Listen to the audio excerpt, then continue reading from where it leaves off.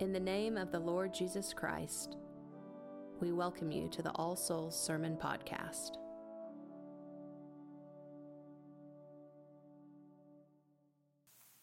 And Jesus told them a parable to this end, that they ought always to pray and not lose heart.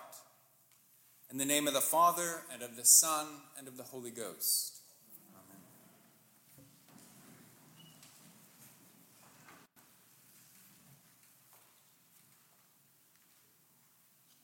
Why do we pray? And why should we pray persistently? The woman in today's gospel passage persistently petitions the judge. Similarly, at morning and evening prayer, we pray through a list of names of those who are suffering in mind, body, or estate. Some of the names on the list have been there for over 10 years. We get to know the names well. And when I run into someone on the list, I will often remind them that the church prays for them every morning and every evening. The church prays for them persistently. But why do we do this? Why do Christians plead and petition an all-knowing God who knows our desires before we ask and already wants what's best for us? This isn't a new question, but a very old one. Origen of Alexandria in the 3rd century asked the same question. If God knows what we're going to ask, why bother to pray? If God is all-knowing, we may conclude that there's really only one prayer to be prayed. God, may thy will be done. Why should we petition our loving and all-knowing Father? Prayer is a school for transformation. God has ennobled us to offer to him the stuff of our lives. Our sick friends, our children, our car payment, so that he can transform it and give it back to us. God is looking for co-workers. He desires to work through us. And this is true of prayer. God has determined that our prayers are an avenue by which his loving influence will be felt in the world. When God brings about acts of healing or reconciliation, he has chosen that our prayers are going to be part of what causes them to happen.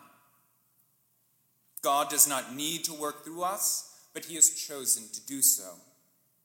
God gives us the great dignity of participating in his plan for salvation. And it's by joining in his plan that we gradually grow to resemble his Son. That certainly doesn't mean that God will give us everything we pray for. Just because God has granted us this power doesn't mean that he will answer all our prayers. As C.S. Lewis once reflected, even the holiest of all petitioners, Jesus Christ, is denied 3 times that the cup should pass from him. We also remember St. Paul pleading with the Lord 3 times to remove the thorn Satan placed in his flesh. Christ did not remove it. He reminded St. Paul that his grace was sufficient. Some of our deepest and most authentic prayers will go unanswered in this life. Christ's answer to St. Paul will also have to suffice for us. My grace is sufficient for you. And for many of our prayers, we are thankful God didn't answer. We would live in a very frightening world if everyone's prayers were answered instantaneously. Our world would become a blooming, buzzing confusion. It would be a horrible place to live. We should thank God that he's so discerning with the great power he has given us. Jesus teaches us to call out to the Father with our needs. This is clear. But the ultimate goal of prayer is not getting the thing you prayed for, but an ever-deepening relationship with God. The Father is working to transform us into the image of his Son, and he does this through prayer. Jesus instructs his followers to address God in a different way. He tells us to call out to God as our Father. He tells us to talk to the Father as he did. This is where our transformation begins. When we talk to God as Christ did, we gradually begin to resemble Jesus. We begin to desire what Jesus desires. Our voice slowly begins to harmonize with the divine Son who lives inside of each of us. That's the true power of prayer. Not that we get everything we pray for, but in talking to the Father, we become increasingly like his Son. True prayer is when we completely soak up the will of God and submerge ourselves in his presence. True prayer acclimates us to our true home, and our true home is where Christ is fully present. Prayer prepares us to meet the Son face to face.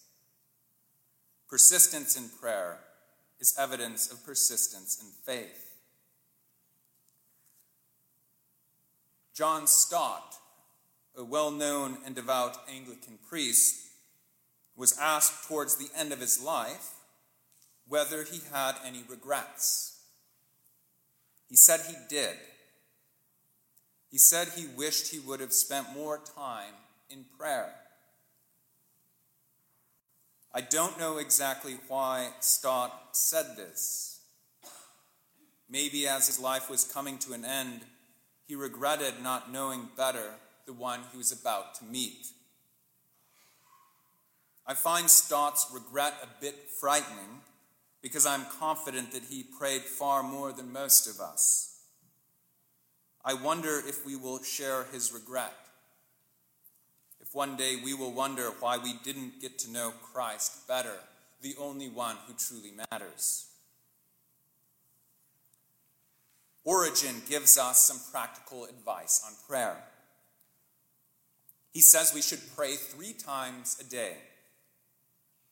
He takes the psalmist's words literally.